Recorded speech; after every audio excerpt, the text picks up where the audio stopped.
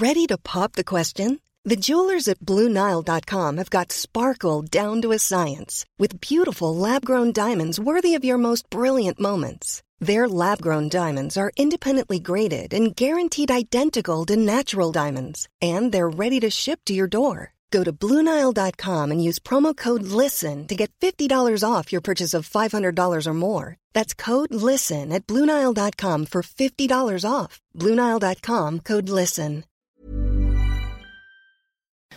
Alla avsnitt finns samlade på inredningspodden.com. Gäller det att lyssna, kom ihåg att gå in och skriva en recension på Podcaster eller iTunes och dela podden till vänner och bekanta så att allt fler hittar just hit.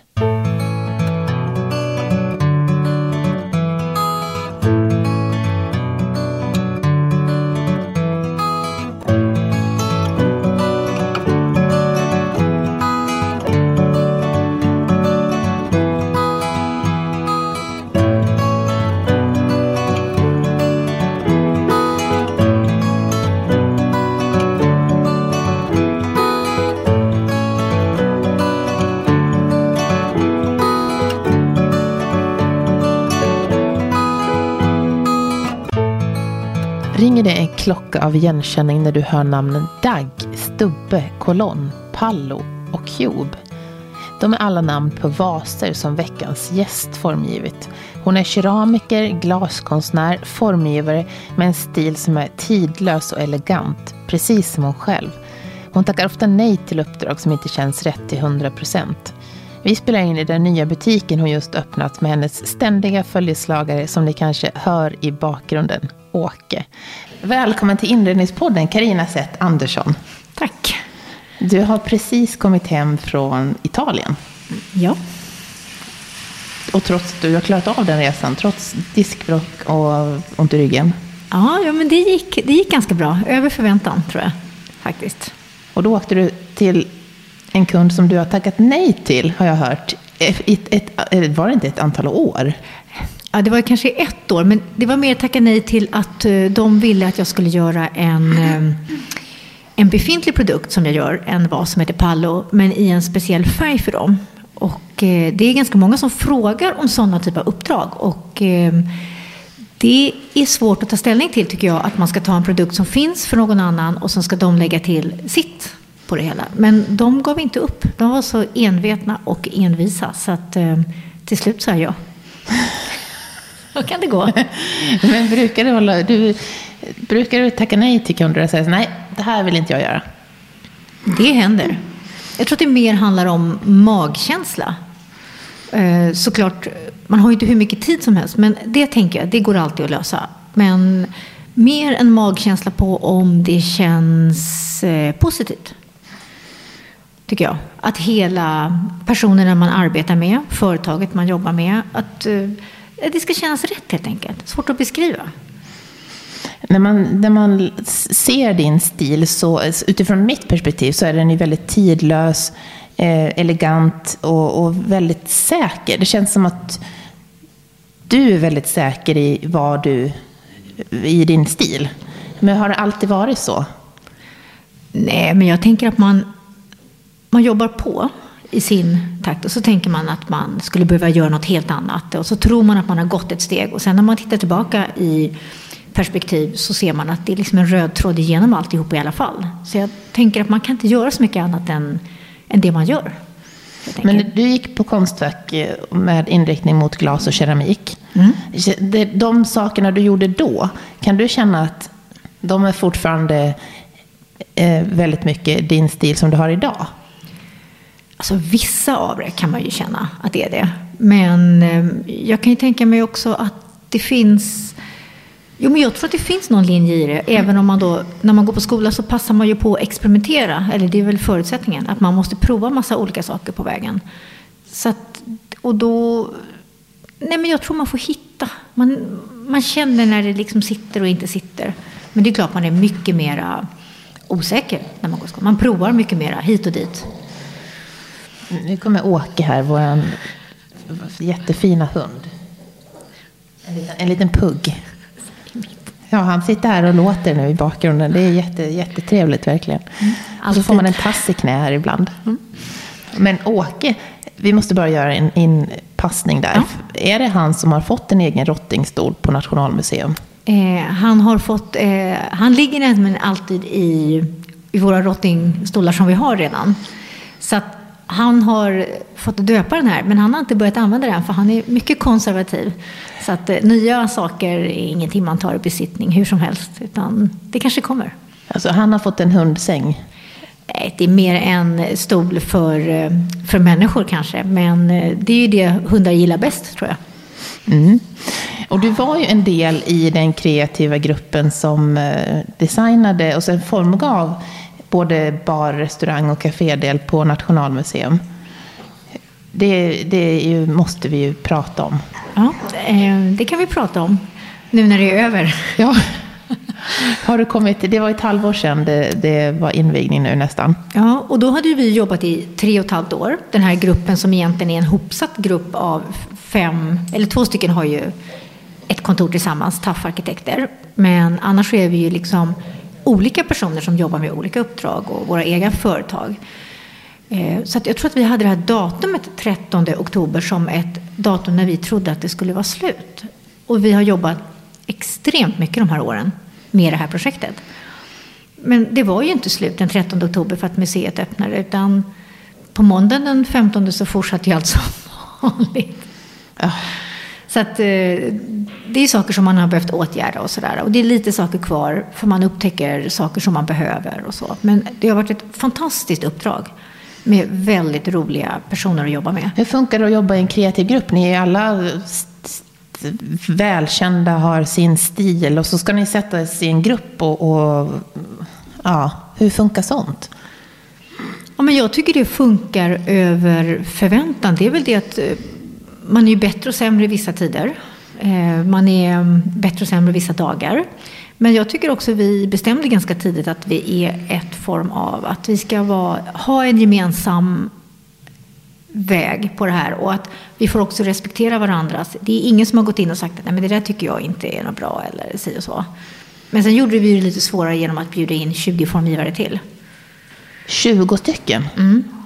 Så att det har ju varit ganska mycket med det också och jobbat. Ja, det var ju verkligen utmanande alltså. Mm. Så att jag tror att vi är lite trötta och lite glada att det är klart. Och besöker man Nationalmuseum så är det ju, när man går in i restaurangen så blir man ju helt häpen. För det är ju verkligen häftiga saker ni har gjort, en häftig miljö. Ja, den spretar ju en hel del. Alltså den går ju åt lite olika håll. Men för oss så var det också viktigt att vi döpte rummen till olika kreativa rum under arbetsprocessen. Bara för att vi skulle kunna klara av att ta hand om så här stora ytor utan att det blir homogent, monokromt. Utan det får liksom sticka ut. Och samtidigt så är det ju också att det kanske... Vi gjorde ju ganska mycket resor i Sverige tillsammans. Och där tog vi jättemycket inspiration med färgskalan och med material och materialiteter. Så att av det så har det också blivit att det kanske inte skriker jättehögt, men man kanske upptäcker nya saker varje gång man kommer dit istället. Jag tycker den skrek ganska högt. Och det säger jag inte bara för att jag sitter här med dig nu, men bara ljuskronan var ju helt en glasljuskrona som var som man bara wow. Fast det var helt packat med folk i den här restaurangen när jag var där, så var det bara att man bara liksom oj, man bara stannar upp. Ja, vad roligt. För bara den var ju ett stort projekt i sig, kan man ju säga. För den var ju då, vi 5 formgivare och så bjöd vi in 5 formgivare till som gjorde en varsin glasdel. Och sen är det Glass Factory, Boda, som producerar glaset och Örsjöbelysningen gör lampan. Så det är liksom mycket att hålla reda på hela tiden. Var det Matti Klenell då som var liksom samordnare för det hela? Ja, alltså Matti Klenell har ju varit vår, kan man säga, projektledare för våran lilla grupp hela tiden. Och sen har vi haft 2 externa. Fredrik Eriksson som är extern projektledare för hela bygget på Nationalmuseet. Och Helena Kåberg som är intendent och har varit, och de 2 tillsammans har varit också för restaurangen, vilket utan dem hade det aldrig gått, så kan man säga. Ja. Sen när jag satt och åt där så fick jag plötsligt syn på den här kollektionen med terrakottakrukor. Just det. Som står där på någon fantastiskt podium. Ja. Med de här gamla 1800-talsfönstren. Och tänkte oj. Så jag var där med min pappa och svärfar. Jag fick ursäkta, jag måste bara titta här. Ja, men vad roligt. Och så ville jag ha varenda kruka. Ja, men vad kul. Och där bjöd vi faktiskt in lite olika... Jag har gjort några krukor. Och sen bjöd vi in några keramiker från Gustavsberg. Anna Lerinder och Kina Björklund. Och Simon Whitfield. Och så gjorde de varsina krukor till det här projektet. Och då fick ju de fria händer, såklart. Och sen har vi gjort lite krukor. De var väldigt, väldigt vackra tycker jag. Ja, vad roligt. Och krukor är ju någonting som det ser vi ju när vi sitter här i din butik på Kocksgatan just nu. Att krukor är något som du gillar. Ja, men det är väl någonting med den där växtligheten. Och det var men nu är det snart 10 år sedan, tiden går så himla fort. Men som jag skulle försöka hitta lite bra krukor. Och känna att det är jättesvårt. Nu har ju det hänt någonting med hela marknaden, måste jag ju säga. På krukor och växter och allt sånt där. Men då var det jättesvårt att hitta. Så då kände jag att då är jag tvungen att börja göra dem själv. Om jag ska ha några som passar. Och sen har det ju fortsatt. Men det har ju blandat med det här intresset för att man också... Det hör ihop med växten. Det är som en vas, kan man säga.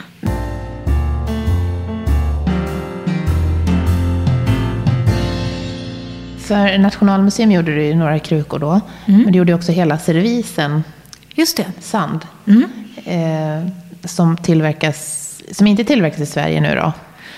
Nej, vi hade ju som mål att det mesta skulle tillverkas i Sverige. Eller i Norden, Skandinavien eller Europa. Men ibland så inser man ju då... Servisen hade jag bestämt att den skulle göras i Sverige. Verkligen sådär. För jag har varit ansvarig för det dukade bordet. Men efter 1,5 års faktiskt rundfrågningar, började med företagen i Sverige. Redan i Gustavsberg började ju såklart närmast mig. Sådär. Och så gick vi vidare ut till Danmark, till Norge. Men ingen ville göra eller kan göra en servis som håller för restaurangbruk. För det är ganska hårt slitage. Så då kände jag att då gick jag upp till Anders Ferry på Design House Stockholm. Och frågade om de ville vara med. För jag vet att Anders kan tabletop. Det är hans egentligen största styrka. Även om de gör mycket möbler nu så är det där han har sin grund. Så då hoppade de på det här. Och sen hittade vi en liten fabrik i norra Thailand. Som har den här fantastiska naturleran. Som man bränner högt. Så då blev det väldigt bra till slut. Men ibland så får man då... Ja, man får lämna sina ideal. Och egentligen så är det ju därifrån keramiken kommer. Så att egentligen så är det ju bäst att göra den kanske i Asien. Om man nu är krass också. Och det är klart att det blir det här att man gör sakerna där de kan det bäst också. Ja, ibland får man faktiskt vända på steken och säga allt är inte bäst som är gjort här heller. Nej. Men det är ju såklart, det blir ju frakt och allt det där. Men det har varit ett otroligt roligt samarbete. Men väldigt ångestladdat faktiskt. När du ser tillbaka lite nu, vad är du mest nöjd med? Att vi fortfarande är sams, vi 5, skulle jag säga. Det tycker jag är en stor bedrift. Eller 25 då? 25, men om jag tänker på oss 5 som har jobbat så fruktansvärt intensivt tillsammans. Att vi fortfarande tillsammans med de 2 projektledarna från museet, att vi fortfarande gillar varandra, det tycker jag det är bra. Det är väldigt bra. Det är det faktiskt. Blev det som du har tänkt dig? De sakerna som du har ansvaret för? Ja, men jag tror det. Till slut, efter många turer, så tycker jag att det landar i det vi hade som förutsättning. Sen kan man är ju aldrig nöjd. Allting går att göra bättre.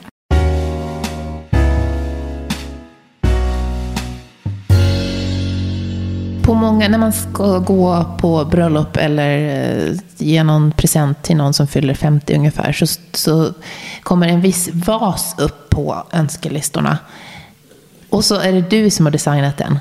Dag. Just det. Din favoritvas. Min favoritvas. Nej, men den känns ju... Alltså, jag har inte den som någon... Kanske inte favoritvas sådär. Men jag tycker ju att det är fantastiskt att den har fått sånt genomslag. Det kan man aldrig veta. Och när jag ritade den här för Svenskt Tenn, det är väl nu 10 år sedan, så var de ju också mycket tveksamma. Man räknade på att man skulle kunna sälja några stycken per år och då skulle aldrig formarna gå ihop sig. Ja, men hela den här, så det tog väldigt lång tid innan den kom ut i butik faktiskt. Men av den här tiden också, med det här långa formframtagandet och så har den ju också blivit som en klassiker för Svenskt Tenn. Jag tror folk tror att den har funnits mycket längre än vad den har funnits. Hur kom du på idén till den här vasen? Men jag tror egentligen så är det ju 3 vaser som kom samtidigt. En dagg, en stubbe, en kotte. Och jag tror att det var när jag gick in i företaget och läste om företaget och läste om Estrid Erikssons exotiska föremål som hon och hennes man, sjökaptenen, tog med sig till butiken på Strandvägen. Men sådana föremål är ju inte exotiska på samma sätt längre eftersom folk reser väldigt mycket och man kan själv köpa det där på sin resa. Och då tror jag att det blev att då gick jag tillbaka, vad är exotiskt idag? Och då var det samtidigt en otrolig debatt i tidningarna och på nyheterna om att svenska barn inte är i skogen överhuvudtaget. Och själv är jag liksom uppvuxen mer eller mindre i skogen och känner att det är så självklart att skogen är ju liksom inget farligt. Men väldigt många är väldigt rädda för skogen tydligen idag bland en yngre generation. Och då blev det att jag tänkte att när man kommer ut på morgonen och det är så här dagg i gräset, det luktar kåda från träden, det är så här kottar under fötterna, alltså den biten. Och då blev det som är kanske exotiskt idag att gå tillbaka till våran svenska natur. Mm. Ja, det känns som att jag ser det här. De här bilderna målas upp nu framför mig när du berättar så. Ja, men det är en ganska tydlig bild tycker jag. Ja, jag har ju dagg såklart hemma. Vi fick ju den i bröllopspresent. Vad härligt. Ja. Då, det är klart. Ja. Men den var ju inte, du valde ju en väldigt komplicerad form för att du kan ju inte vara så uppskattad bland glasblåsarna. Alltså formen, det var nog mer att göra själva formen. Alltså att ta fram formen för den här. Jag gjorde ju ett original i gips tillsammans med en modellör. Och då hade vi ju den här biten. Men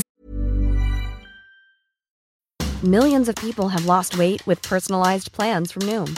Like Evan, who can't stand salads and still lost 50 pounds. Salads generally for most people are the easy button, right? For me, that wasn't an option. I never really was a salad guy. That's just not who I am. But Noom worked for me. Get your personalized plan today at Noom.com. Real Noom user compensated to provide their story. In 4 weeks, the typical Noom user can expect to lose 1 to 2 pounds per week. Individual results may vary. Hiring for your small business? If you're not looking for professionals on LinkedIn, you're looking in the wrong place. That's like looking for your car keys in a fish tank. LinkedIn helps you hire professionals you can't find anywhere else, even those who aren't actively searching for a new job but might be open to the perfect role. In a given month, over 70% of LinkedIn users don't even visit other leading job sites. So start looking in the right place. With LinkedIn, you can hire professionals like a professional. Post your free job on linkedin.com/people today. sen ska det då översättas till en grafitform. Men då gjorde faktiskt en formmakare som nu har gått i pension, men gjorde en fantastisk form för hand av den här daggvasen, av mitt original. Och sen funkar den väldigt bra att blåsa i. Det är bara att det där förarbetet är så stort och ganska kostsamt, helt enkelt. Men det krävs ändå för att göra en sån vas, så är det det är många människor som är involverade för att ta fram en sån. Det är det absolut. Jag tänker att man kanske tänker att det är 8 händer som tar den där vasen på vägen. Först då såklart formmakaren som ska göra formen. Om man har bortsett från det så är det faktiskt de som blåser. De måste minst vara 2, gärna 3. Och sen ska det ju tas av, den ska sprängas, det ska slipas, det ska poleras. Jag tror att det är 7 poleringar bara på kanten.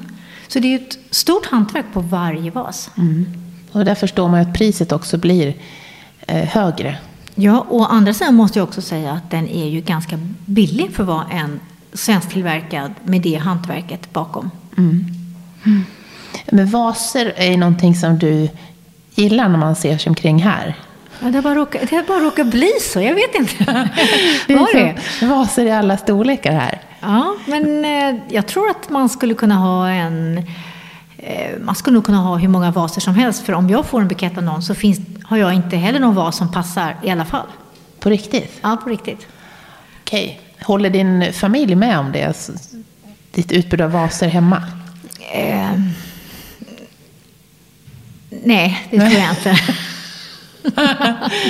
För jag fick se här när vi tittade i skåpen så finns det ju alltså det finns ju mycket i skåpen om man säger så. Bara här. Det gör det. Men jag tänker så här att mycket saker har ju olika funktioner. Som när jag gjorde de här vaserna för Svenskt Tenn då till exempel, den lilla kotten som nu har blivit mest en ljuslykta tror jag. Men den var faktiskt meningen för de här små vårblommorna som man tar in först. Eller när barn plockar blommor så blir skälkarna ofta för korta. Ja. Så att då är det bra med små vaser också. Just det. Den är ju också en sån här jättebra gå bort-present tycker jag. Ja, vad bra. Liksom sådär, den här gillas av alla. Ja, och den är också en förhållandevis ganska bra i pris.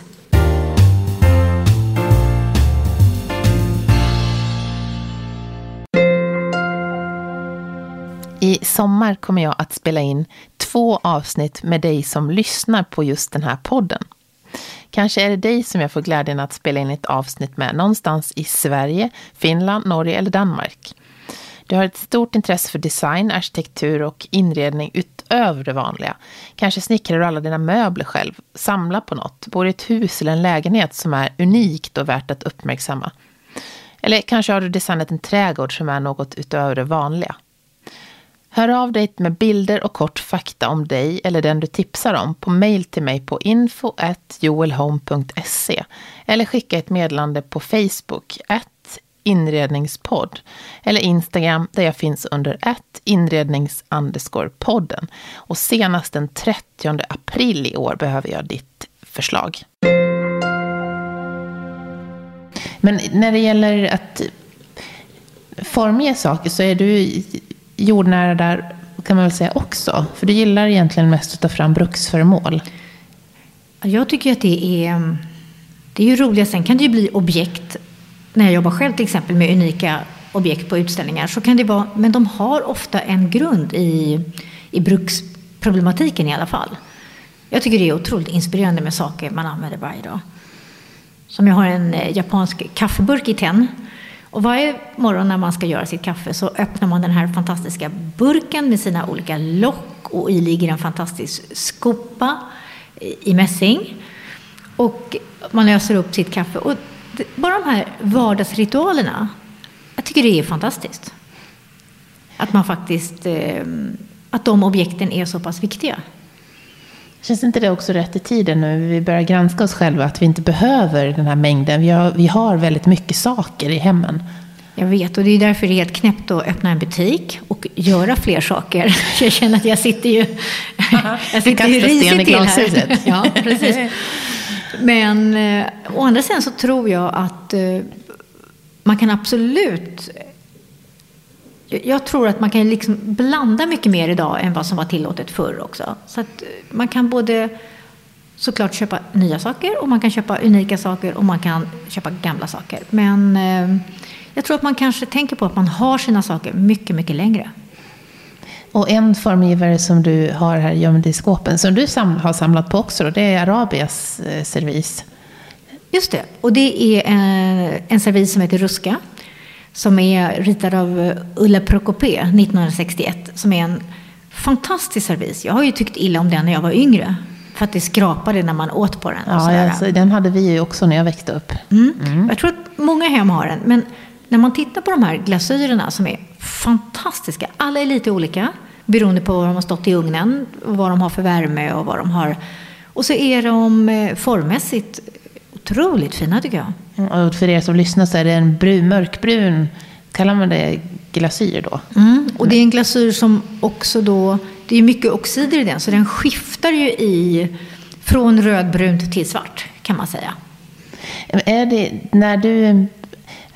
när du började din utbildning så vem är det som du har inspirerats mest av genom åren? Oj, det där är en svår fråga. Ja. Men är det något så här att du känner att det där är ändå de där sakerna, allt som är från den personen gillar jag nästan. Ja, fast det är svårt. Jag tror snarare att det är snarare att jag har alltid dragit åt så här, den japanska kulturen. Att där finns det så, men det kanske är för att man också är mer mån om bruksobjektet där. Att det har en högre status på något vis. Annars så är det ju... Jag hade ju turen att ha Oiva Toika och Signe Persson Melin som mina professorer på Konstfack. Och jag tror vi alla som gick då inspirerades av dem. Både jätteduktiga som konstnärer men också extremt duktiga på bruks. Att det var okej att jobba med både och. Det tror jag var en dörröppnare för mig. Mm. Och sen utbildar du ju själv. Du är ju även, vad kallar man det, lektor? Inte längre. Inte längre. Jag jobbade faktiskt i över 16 år och undervisade jättemycket. Och sen kände jag helt plötsligt att nej, men det är dags för mig att ägna mig heltid åt mitt. Så då skaffade jag en hund. Och så kunde jag inte vara på skolan. Nej, men lite så. Det var dags helt enkelt bara. Hur känns det att ha gett upp, men har slutat undervisa? Nej, men det känns faktiskt bra. Jag tycker det är ju jättespännande att vara med studenter. Och jättespännande att följa nya strömningar och nya idéer och olika personligheter. Men ibland kan det också vara att tiden inte räcker till. Och att man kanske också känner att man är lite trött på det där. För när man jobbar då som 50%, som det nästan alltid är på sådana tjänster, så jobbar man ju 100% med det. Och sen ska man jobba 100% med sitt eget. Det är bara svårt att få till det.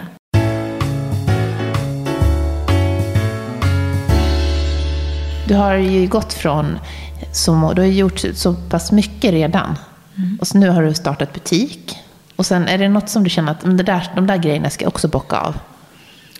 Nej, jag har aldrig haft någon sådana mål. Utan jag tror att det är lite som det kommer. Och det har ju varit otroligt... Jag tycker att jag gör jättemycket roliga saker. Det är ju en ynnest att faktiskt få jobba, tycker jag. Har det alltid varit din dröm att jobba som designer och formgivare sedan du var liten? Nej, men jag trodde inte jag visste riktigt vad det var då faktiskt. Utan när jag var 17 började jag på Textilinstitutet i Borås. Och då var jag nog ganska säker på att det var åt det hållet. Då hade jag jobbat på en herrekipering ganska länge. Och var så himla inne på, fattade det här med att herrkläderna var så mycket mer välgjorda än damplaggen. Med allt vad det innebär med sömmar, med fickor, med materialen. Så att jag trodde nog att jag skulle hålla på mer åt det textila hållet. Det kan man ju förstå, för du är ju alltid väldigt noggrant välklädd. Ja, det vet jag inte. Nu är du blygsam. Det vet jag inte. Men då upptäckte jag att jag var nog mer tredimensionell än tvådimensionell. Så då flyttade jag till Orrefors glasskola, som jag hade läst om i någon tidning. Så det gick ganska snabbt det där bytet. Och då kände jag mig mycket mer hemma. Mm. Men du växte upp på Lidingö? Ja, det gjorde jag. Med en trädgårdsälskande pappa? Ja, det gjorde jag. Och vi hade också ett landställe utanför Bålsta vid Mälaren som vi var på egentligen jämt, skulle jag säga. Så att det kändes som man hade 2 bostäder. Och jag älskade att vara där i skogen. Och min pappa skiftade ju mellan 2 trädgårdar då. Så han ville ju inte göra så mycket annat. Och då hängde ni bara på? Ja, eller jag vet inte, det bara var så. Vi var jättemycket. Hela somrarna var man ju så här 3 månader på landet. Om jag inte var på mina kusiners landställen. För att vi bytte liksom. Den som var ledig hade alla barnen helt enkelt. Var det då ditt växtintresse kom? Nej, det tror jag kom senare. Jag tror att det kom med att jag jobbade för Anders Wingård i hans studiehytta i Baskemölla. Och då var han gift med Cecilia Wingård, som är en trädgårdsperson som håller på mycket med luktärtor just nu. Men då var det nog mycket rosor och trädgård, och då bodde jag ju hos dem. Så där tror jag liksom, men sen inser jag ju så här hur mycket jag har lärt mig från min pappa som jag inte förstod då. Du vet, man bara tar det för givet, man bryr sig inte. Men jag inser ju sådär att det är mycket som sitter där efter det. Grundkunskapen hur man sköter citrusträd och fikonträd och så. Ja, fast det fanns inte då. Nej, det riktigt. fanns inte då. Nej. Och bonsai och sånt fanns det ju inte riktigt. Nej, det var inte mycket sånt. Nej, så det här som vi ser här, det har du fixat själv, eller på att säga. Det är ditt intresse. Det kan man säga. Men har du några andra intressen förutom ditt jobb? Men alltså egentligen tänker jag att allting har med mitt jobb att göra.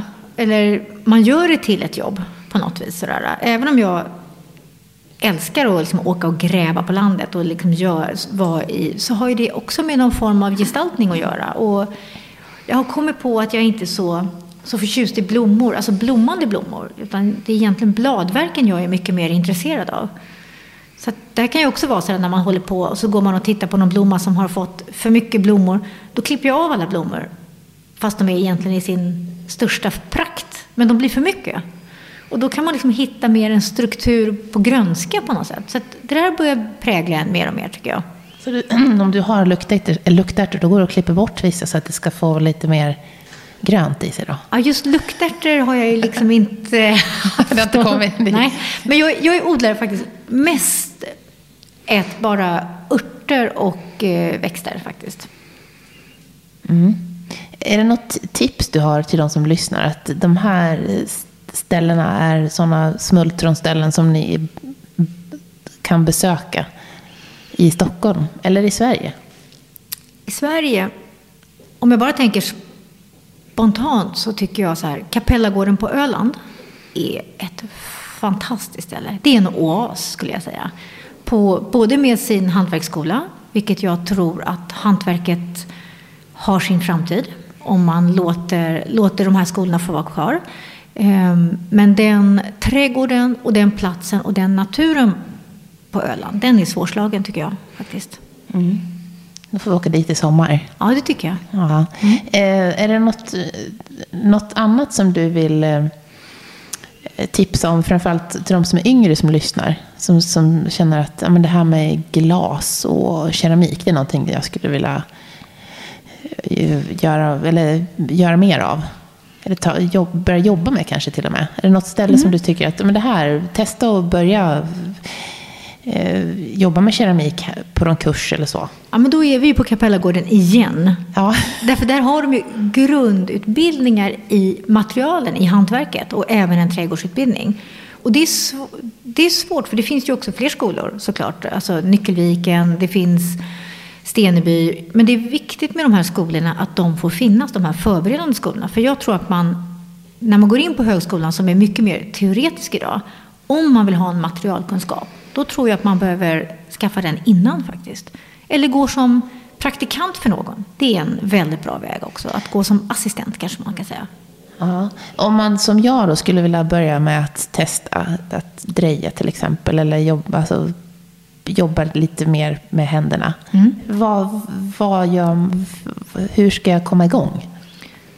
Men jag tror att det finns ganska mycket olika, även privata initiativ som har kurser, som typ Manus, en butik som ligger här bredvid, och Kalle Forsberg har små kurser för yrkesverksamma som kanske kommer från olika yrkesgrupper, men inom vårt område på något vis. Och då brukar han ha kurser. Eller så börjar man på en förberedande skola eller Folkuniversitetet eller någonting. Ja, det var bra tips. Jag vill ju bara gå för att få jobba kreativt en gång i veckan till exempel. Ja, men då tror jag då är det typ de här, alltså Folkuniversitetet eller någon annan av de kurserna. Ja, bra. Om man vill komma i kontakt med dig, om man vill veta mer om dig, var hittar man information om dig? Ja, man kan hitta lite på min hemsida, fast jag är väldigt dålig på att uppdatera den. Men kontaktuppgifterna finns där. Och den är CSA? CSA@csa.nu. Det är din mejl. Ja, då kommer man direkt i kontakt med dig. Och www.csa, så har man hemsidan. Ja, just det. Är det någon, i det här programmet brukar man få önska en gäst som man skulle kunna tänka sig att lyssna på i något kommande avsnitt. Är det någon person du känner att den där personen? Jag försökte tänka på det, men det är ju... Alltså jag tycker egentligen alla som man lyssnar på är lite spännande. För alla har någonting att komma med. Så att det är svårt. Men jag tänker att någon som är väldigt rolig att lyssna på, det är Tom Hedqvist. När han berättar. Med sin långa erfarenhet faktiskt. Bra tips. Ja. Det tar jag med mig. Gör det. Tusen tack Carina. Tack själv. Och Åke får inte förglömma. Nej, tack.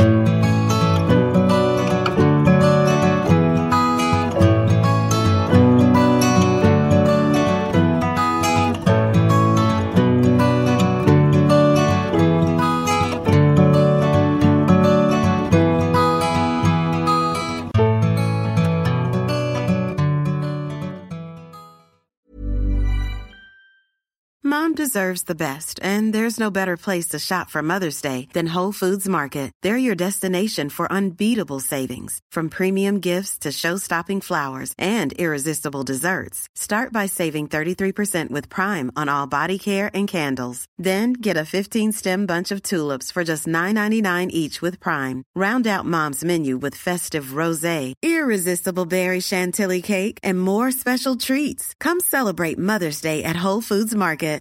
Imagine the softest sheets you've ever felt. Now imagine them getting even softer over time. That's what you'll feel with Boll & Branch's organic cotton sheets. In a recent customer survey, 96% replied that Boll & Branch sheets get softer with every wash. Start getting your best night's sleep in these sheets that get softer and softer for years to come. Try their sheets with a 30-night guarantee. Plus, get 15% off your first order at bollandbranch.com. Code BUTTERY. Exclusions apply. See site for details.